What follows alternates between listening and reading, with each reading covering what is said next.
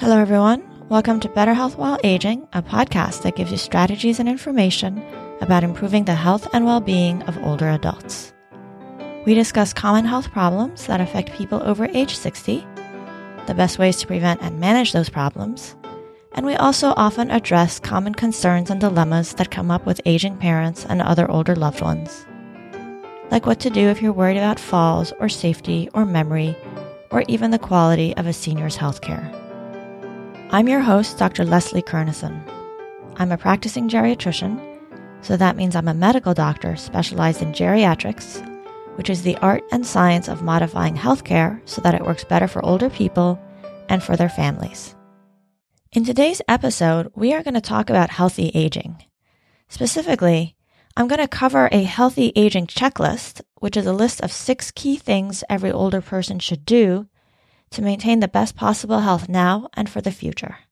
I created this checklist a while back because I'd noticed that people were often asking me for advice on how to best preserve their health and well-being, or an older parent's health and well-being, as they got older. This is sometimes referred to as prevention, but I think it's actually better to think of it as optimizing one's health, and importantly, one's healthcare, so that the brain and body work at their best for now and for the future. Because, as we all know, maintaining the best possible health while aging is key to maintaining what's most important to people as they get older, which is the ability to be as physically and mentally capable as possible so that we can remain active, engaged in our lives, and as independent as possible, even as aging brings on certain health challenges. After all, most aging problems that seniors and families struggle with, like difficulties with mobility, memory, or independence, track back to underlying health problems. So it's really important to be proactive, both about preventing those problems in the first place, but perhaps more importantly, about optimizing the management of any ongoing problems so that you can minimize their impact and help people thrive. So in this episode, I'm going to describe a framework that will help you do this. Basically, when I thought about how to optimize the health of an older person, I found that all of my ideas could be organized into 6 major categories of things that we recommend as geriatricians. And these apply to just about all older adults, regardless of the particulars of their health. So let me tell you all 6 right now, and then for the rest of the episode, I'll go into each of them in a little bit more depth. The 6 things to do for healthier aging are these. 1. Promote brain health and emotional well-being. 2. Promote physical health. 3. Check for and address common senior health problems that are easily overlooked, which includes problems such as fall, pain, memory problems, depression, isolation, incontinence, and polypharmacy. 4. Learn to optimize the management of any chronic conditions. 5.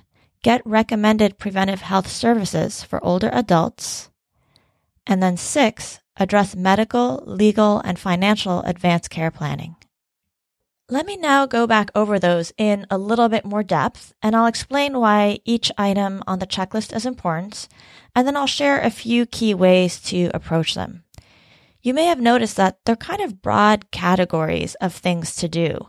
So the exact way that an older person and their health team might choose to promote brain health might differ a little bit depending on the person's particular situation, and also because over time we learn things within the medical community about the best ways to promote brain health or physical health function. So the details can change over time, and I am going to go over some suggestions on how I think right now, the ways that I think are best to try to execute these categories, but those can change over time.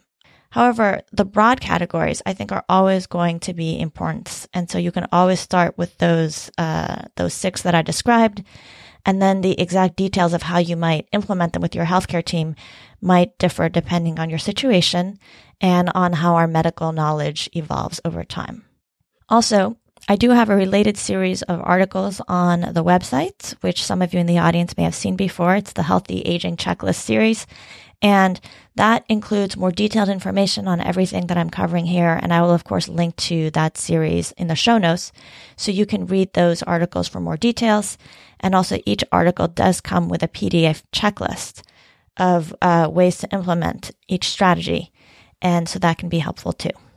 Now, let me start by going into number 1, and they're not numbered in any particular order of importance, by the way.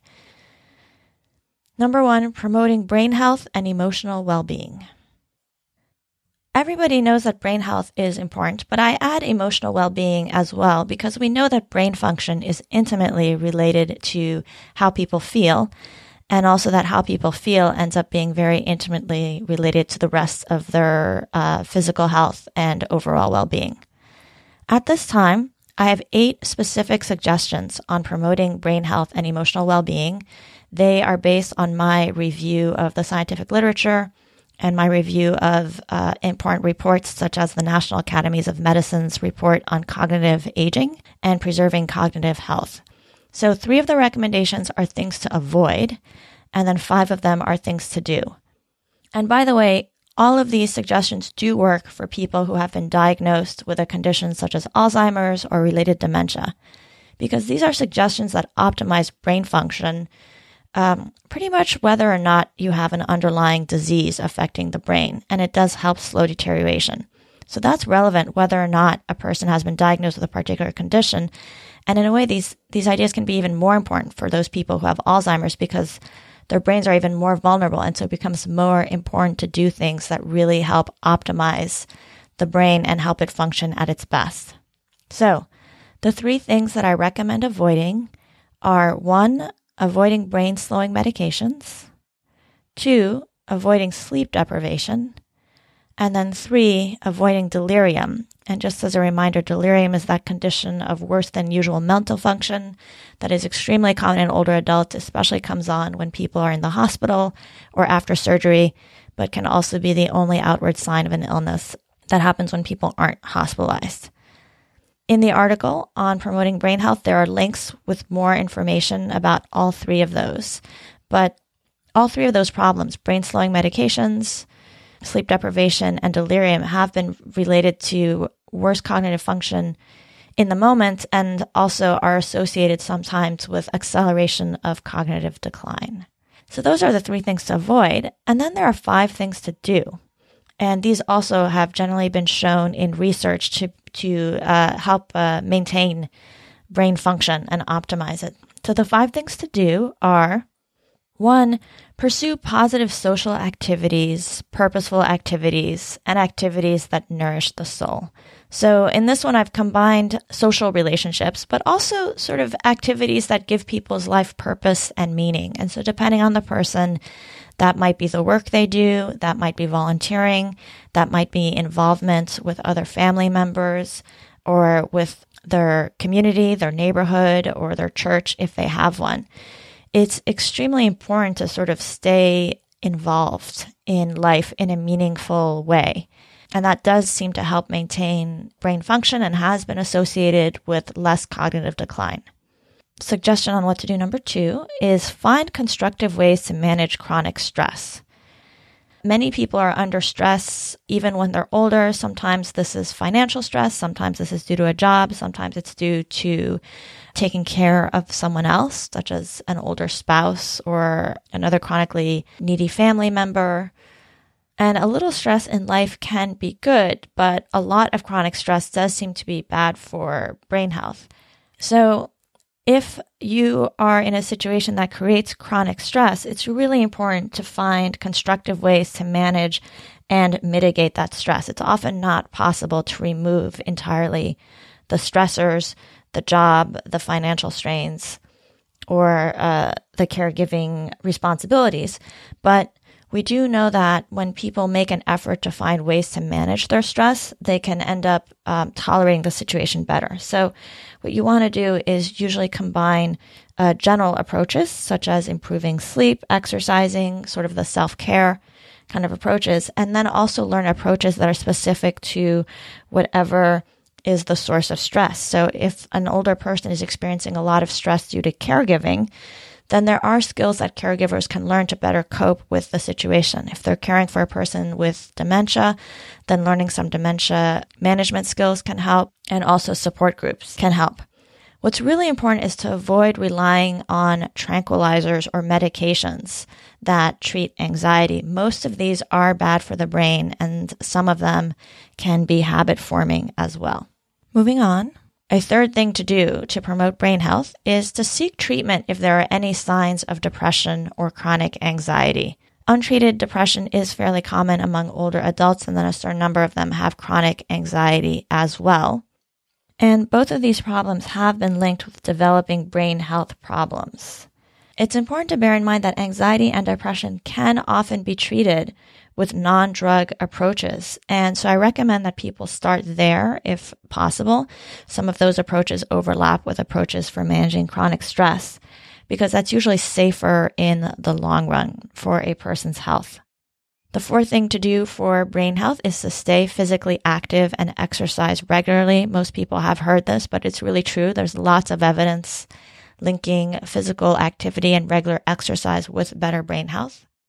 And then my fifth suggestion for promoting brain health is to address risk factors for cardiovascular disease. So cardiovascular disease is not just about the heart and its related blood vessels. Cardiovascular disease also includes problems with blood flow to the brain, which can lead to major strokes, and then also can lead to the minor strokes, which can eventually cause vascular dementia. So reducing and addressing those cardiovascular risk factors helps preserve good blood flow to the brain, and that promotes brain health. The risk factors to consider optimizing include high blood pressure, high cholesterol, diabetes and prediabetes, smoking, obesity, and physical inactivity. Now, along with those 8 things to do for brain health, so there were 3 to avoid and 5 to do, I do have 2 additional optional ones. They were evaluated by the National Academy of Medicine for the Cognitive Aging Report, and the National Academy of Medicine concluded in both cases that the research was promising but not conclusive. So I consider them optional but good to think about. One is eating a diet that's conducive to brain health. There's a lot of debate about exactly what that diet should look like. There's a lot of interest in specific brain health foods, which I find usually doesn't pan out. But there is some fairly interesting and I find persuasive evidence for the Mediterranean diet. A version of it was tested in a randomized controlled trial in Spain a few years ago and led to a reduction in cardiovascular events. And there was also some evidence that perhaps the participants who were taking this Mediterranean diet did better for cognitive health as well. Now, people sometimes ask about other supplements and specific foods for brain health. The evidence for specific supplements is usually weak. So I think it's better to just focus on a diet that's generally good for the body rather than looking for particular foods or supplements that are going to target the brain, because no such food or supplement has been conclusively shown to be effective, as best I can tell. And then in terms of what foods or diet is good for the body, as I mentioned, a Mediterranean-style diet seems pretty promising. But otherwise, fundamentally, a healthy diet for the body is one that doesn't provoke negative health effects, such as being prone to take on extra weight or developing insulin resistance or prediabetes, one that doesn't seem to make a person prone to develop atherosclerosis or cardiovascular disease, and also shouldn't be associated with uncomfortable symptoms in the belly or the bowels. Exactly what diet is best for this is obviously a topic of ongoing research, and probably also is going to be different for different people. For now, if you want to eat for brain health, I would say focus on a diet that seems to help you or your older relative reduce their cardiovascular risk factors. Let me now move on to the other optional suggestion for promoting brain health. It's brain training games and exercises, also sometimes called cognitive training. So studies have found that older adults can improve certain cognitive abilities through brain training programs, but those programs mainly seem to improve a person's ability to do the tested task. This can be sometimes helpful if people have mild cognitive impairment and maybe want to strengthen something that they're having difficulty with. But the overall value of brain training is still being debated. So I consider it optional. If you find you enjoy the activities, go ahead. Otherwise, I think it's better to devote one's energies to social and purposeful activities that are broader in scope. And then, of course, if you enjoy doing crossword puzzles or Sudoku, go ahead. Okay, moving on to healthy checklist item number 2, that is promote physical health. In the related article, I recommend 6 proven ways to maintain one's physical health and then 1 optional suggestion. They mostly overlap with the promoting brain health recommendations because the health of the body and the brain are, of course, intimately related. But in the article, I link more to evidence of the effect of these activities on overall physical health rather than specifically on brain health.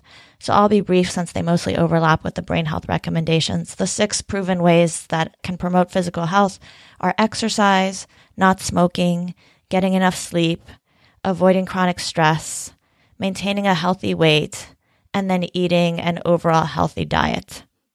For those who have struggled with being overweight or obese, you should know that research shows that losing a modest amount of weight, such as 5 to 7% of one's body weight, does often improve symptoms, such as symptoms of arthritis in the knees, and is in some cases associated with less health risk. So if you're concerned about being well above a normal or healthy, quote-unquote, weight, you can still promote physical health and healthy aging just by losing what might be a more modest amount of weight, especially if you combine that with physical activity and with nutrition that reduces cardiovascular risk factors. Now, as I mentioned, I did also have 1 optional suggestion for promoting physical health, and that is to pay attention to your gut microbiota. So this means all those microbes that live in your intestinal tract. And there's really been a lot of exciting new research over the past 10 years. This is a topic that was not brought up at all when I was in medical school 20 years ago. But there's exciting new research that indicates that these microbes play a really important role in modulating our immune system and the level of inflammation in our bodies. And this is exciting and new because for a long time we knew that there were lots of bacteria in the gut, but we thought they were just sort of hanging out there, not doing much. And now we're learning that they're very intimately involved in how our body processes nutrients, how our body creates inflammatory factors that later affect the health of our blood vessels and the health of the rest of the body. So it really seems that they're quite important in our health, although we're still teasing out how. What does that mean for you in terms of healthy aging and promoting your physical health? Well, the scientists are still learning just how we can cultivate that relationship for best health, but it seems like the very basics are 1, to minimize antibiotics because they wipe out all your quote-unquote good bacteria, along with whatever bad ones that the doctors are trying to treat. You want to be careful about using them just when necessary and for less time rather than more when possible. And the other thing that seems to be helpful to the microbiota is to eat a lot of fiber, because generally the better types of bacteria in the gut thrive when people eat more fiber. And this is thought to be part of the reason why people in countries where they eat a very high fiber diet have quite low rates of colon cancer.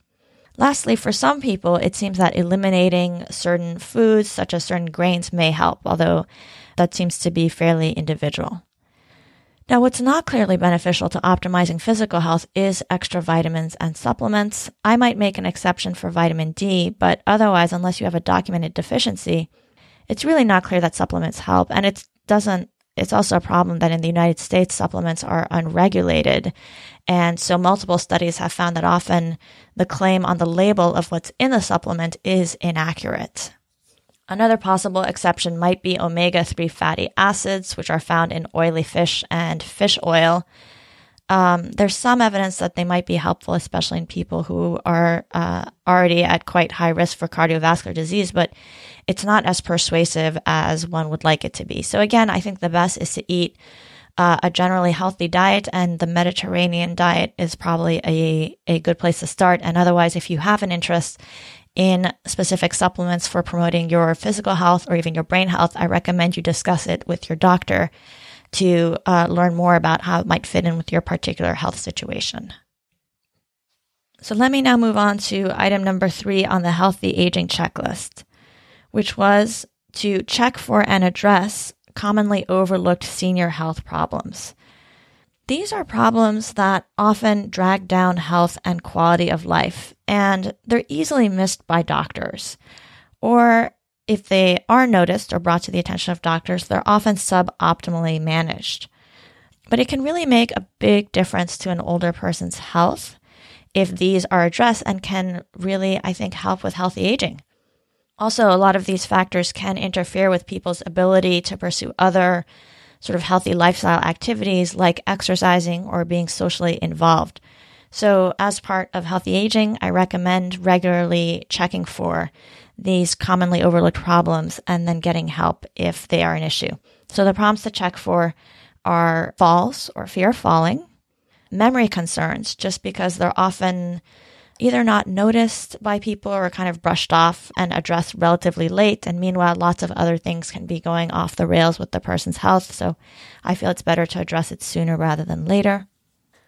Another commonly overlooked problem would be depression, which already came up under the promoting brain health category. But it's important to note that in older adults, depression sometimes manifests as loss of interest in previously enjoyable activities. So again, it can be really hard for people to be socially involved, to be involved in volunteer activities, or to be out exercising if they are feeling depressed.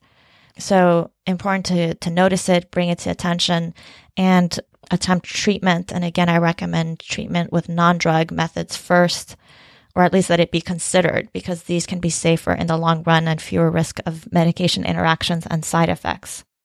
Another commonly overlooked problem to check for is urinary incontinence. Difficulties with urine leaks or bladder control are often accepted as part of aging, but if it's embarrassing or bothersome, it can cause older adults to restrict their activities. And it is often possible to improve incontinence once it's brought to the attention of clinicians and a good evaluation is done. Again, non-drug strategies are often effective and can be safer. In particular, it's very easy for clinicians to dash off a prescription, and the medications they tend to prescribe are actually anticholinergic and often not great for the brain. Another approach is to try exercises and bladder training or a schedule of getting to the bathroom regularly. So if this is an issue for you or for an older person that you're concerned about, be sure to ask about non-drug methods of managing incontinence as well. And now I'll just briefly mention 3 other commonly overlooked problems that I think fall within this category. Another one is pain, chronic pain. Surveys show that about 50% of older adults are experiencing bothersome pain every month. And again, this can prevent or impair people from getting out and attending to social activities or exercise. And again, non-drug methods of managing pain are important and should be considered. Another commonly overlooked problem is isolation and loneliness. And people are at especially high risk if they live alone, are bereaved, or have health problems that are keeping them from getting out. And then lastly, a commonly overlooked problem is polypharmacy. Taking multiple medications, especially 5 or more, can put people at risk of side effects, of interactions, and can also just be burdensome. And so the thing to do in that case is to really carefully look over them and see whether any of them can be reduced or eliminated, because it's actually fairly common for older adults to be taking more medications than perhaps they need to. So noticing that problem and attending to it can put people on a footing for healthier aging at the moment and down the line. I'm now going to move on to item number 4 on the healthy aging checklist, which is learning to optimize the management of any chronic conditions the person has. This is another category which I think people often don't think of it as part of healthy aging. It doesn't seem like a healthy lifestyle issue or a prevention issue, but if your goal is to optimize an older person's health so that it's the best it can be now and for the future, this is actually incredibly important. Most older adults have at least one chronic health condition. Over 2/3 of people on Medicare have 2 or more chronic conditions. And most of the aging problems that older adults eventually develop are due to chronic health conditions that have progressed or caused complications. Learning to be involved and to be proactive and to optimize the care of these chronic conditions is very important for the prevention of future health deteriorations while aging. And it's also vital to helping older adults feel and function their best in the here and now. Of course, what happens is that many people assume that their doctors, their primary care doctors or specialists, are going to make sure that those chronic conditions are optimized. But unfortunately, at this time, we know that Americans often do not get all recommended healthcare and that chronic conditions are not optimally managed. And that's for a variety of reasons, including the fact that visits are often very rushed. So nobody has a stake in making sure that these conditions are optimally managed as much as the patient and the family. And I really encourage people to get in the habit of being proactive, doing a little homework, double checking things, and asking questions. Also, since I find that older adults and families so often underestimate the importance of optimizing these chronic conditions, I just want to briefly summarize some of the ways that older adults are routinely, and I really mean routinely, harmed by their chronic conditions. And these are things that you can improve by optimizing the care of that chronic condition. So the problems that come up with chronic conditions, one is distressing and uncomfortable symptoms. So for instance, atrial fibrillation or heart failure or chronic obstructive pulmonary disease can all cause shortness of breath, which can keep people from being out and about and as involved in their lives, and proper management can reduce that. Symptoms are a problem both because they're distressing and uncomfortable and because they interfere with people doing social activities or even getting their physical exercise and participating in healthy behaviors. Another problem is that chronic conditions tend to progress, especially if they're not optimally managed. So when a person has a condition, one of our main goals is to keep it from progressing and getting worse, because many chronic conditions such as kidney disease, heart failure, chronic obstructive pulmonary disease, and Alzheimer's disease exist on a spectrum of mild to severe, and the symptoms of a chronic condition go up when it's in a more severe state. So we want to optimally manage it to delay the progression. That might be a little harder to do with Alzheimer's, but is very doable with some of the other conditions when the medical care is optimized. Another problem with chronic conditions is that they can cause new chronic conditions. So high blood pressure is a condition that in of itself doesn't cause many symptoms, but if it's poorly treated, it can bring on problems such as stroke, heart failure, atrial fibrillation, and kidney disease. Chronic conditions also bring on increased medication prescribing, especially if they get more severe. So it's important to optimize the care so that the medications used are judicious and that the benefit outweighs the risks and burdens. Chronic conditions also obviously can cause health crises and emergencies. Now, talk about an interference with healthy aging. So people with diabetes can experience catastrophically high or low blood sugar. People with chronic obstructive pulmonary disease can develop exacerbations, which people sometimes call flares, which can require hospitalization and help with their breathing. So these are problems that when older adults and their families learn to work well with their doctors to optimize the management, the risks of all those crises and complications goes down.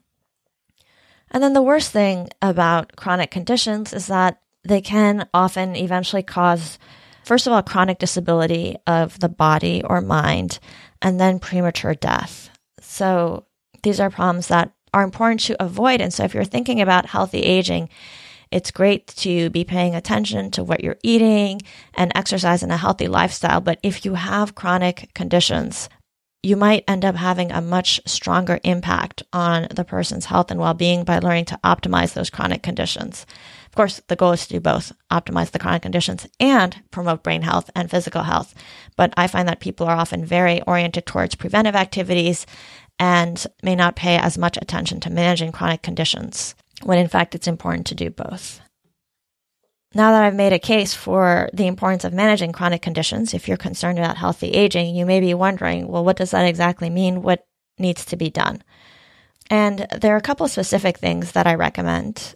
One is to maintain your own up-to-date list of chronic conditions, and then just make sure that you look at it periodically and ask yourself, so what's going on with this condition? Have I discussed it with my doctor? Do I have any concern about the symptoms? Because, for instance, it's not uncommon for some chronic conditions to kind of fall off the radar for a bit and for nobody to follow up and take a look and see if the medications need to be adjusted. Another thing to do is to maintain your own personal health record, especially to maintain copies of laboratory results and radiology results. This can allow older people and their families to follow along with what's happening with their condition, and then can be very helpful if they ever have to switch doctors or get a second opinion or just go to a different emergency room or hospital during an emergency. And then depending on the condition, there are self-management skills that people can be taught so that they better understand the condition and how it's affecting their bodies and how to manage the symptoms and look out for signs that more help is needed or that a change in medication is needed. I also encourage people to learn to research best practices for managing a chronic condition in older adults. Doctors are very well intentioned, but research shows that they often fail to provide recommended care. And so learning to do one's own homework just to see if there are other options to consider, or if there are additional questions to ask, can be very, very valuable. This is sometimes called being a proactive patient or an empowered patient or even an e-patient. Last but not least, I really recommend, especially for older adults, but it's a good idea for anybody, to bring a relative or another trusted person to the health visits. So research has found that bringing a companion often improves patient and physician understanding because there's an extra person to take notes, ask questions, and otherwise support the person who's coming in for the visit. And I think it's especially helpful with older adults if they've been feeling unwell, if there's been any concern about memory. Now, the companion has to respect the older person's autonomy, dignity, and desire for privacy. And so it's important to talk usually about what's going to happen when you go in together and sort of set expectations. But I think it can overall be a huge benefit in terms of getting the right help from the doctor and understanding what needs to be done afterwards. So let me move on now to healthy checklist recommendation number 5, which is get recommended preventive health services for older adults. So these are services recommended by the U.S. Preventive Health Task Force and by Medicare, and they basically fall into 3 key categories. So the first is screening for health problems that are not yet causing symptoms noticeable to the patient. So this especially includes some forms of cancer screening, such as screening for breast cancer or colon cancer. And then it also includes screening for conditions like high blood pressure or high blood sugar, which generally don't cause symptoms. Preventive health services also includes checking for common problems that do cause symptoms but are easily overlooked in routine clinical care. So this includes asking patients about things like depressive symptoms, falls, or checking for signs of alcohol abuse. And lastly, preventive health includes administration of vaccines or other medications to reduce the risk of a future illness. So there is currently a long list of preventive health services that are relevant for older adults. If you look at the related article on Better Health While Aging, I wrote a comprehensive guide after I researched the latest recommendations, and I counted 26 different services at the time. This was several months ago, but they don't necessarily apply to all older adults because some of them depend on the gender of the person or the age range or on their general health state. So you can learn more about the services and who it's recommended for by reading the article. And now for the last item on the healthy aging checklist. Number 6 is address medical, legal, and financial advance planning. Now, this is a big topic and doing it well can take some time, but at a very bare minimum, this means completing power of attorney paperwork so that a designated family member or another trusted individual will be able to act on your behalf should you ever lose the ability to make decisions temporarily, such as during a health crisis, or should you lose the ability to make decisions more permanently, such as in the context of Alzheimer's disease or another form of dementia.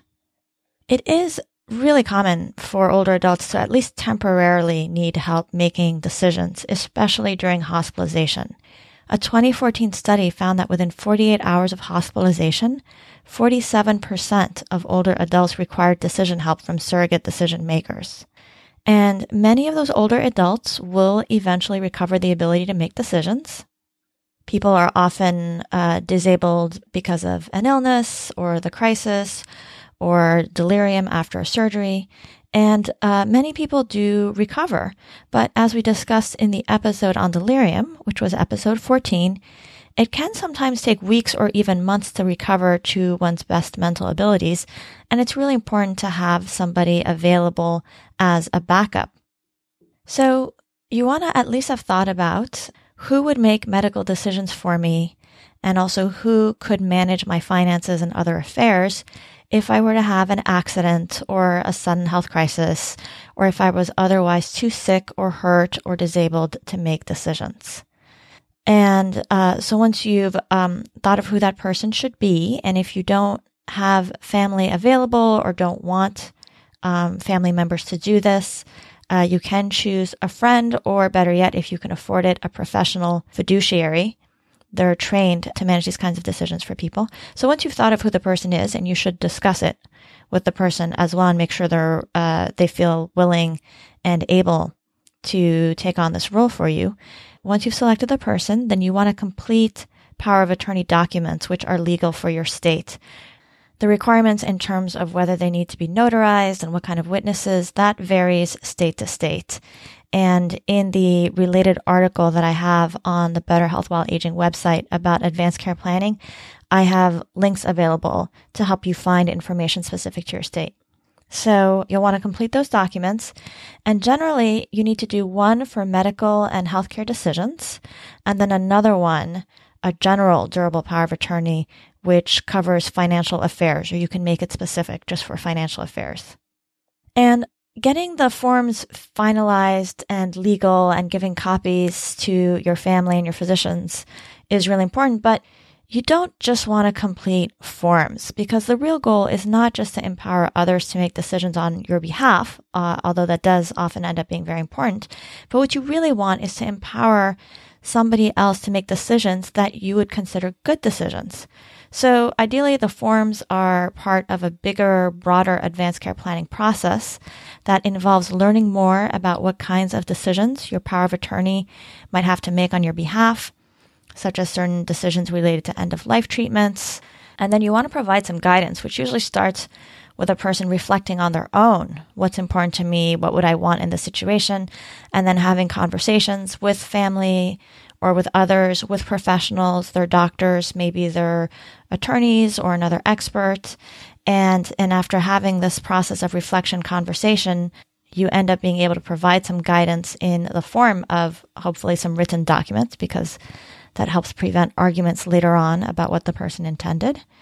And so you provide some guidance that can help your surrogate decision makers, your power of attorney or powers of attorney. Sometimes people have two, one for medical, one for legal.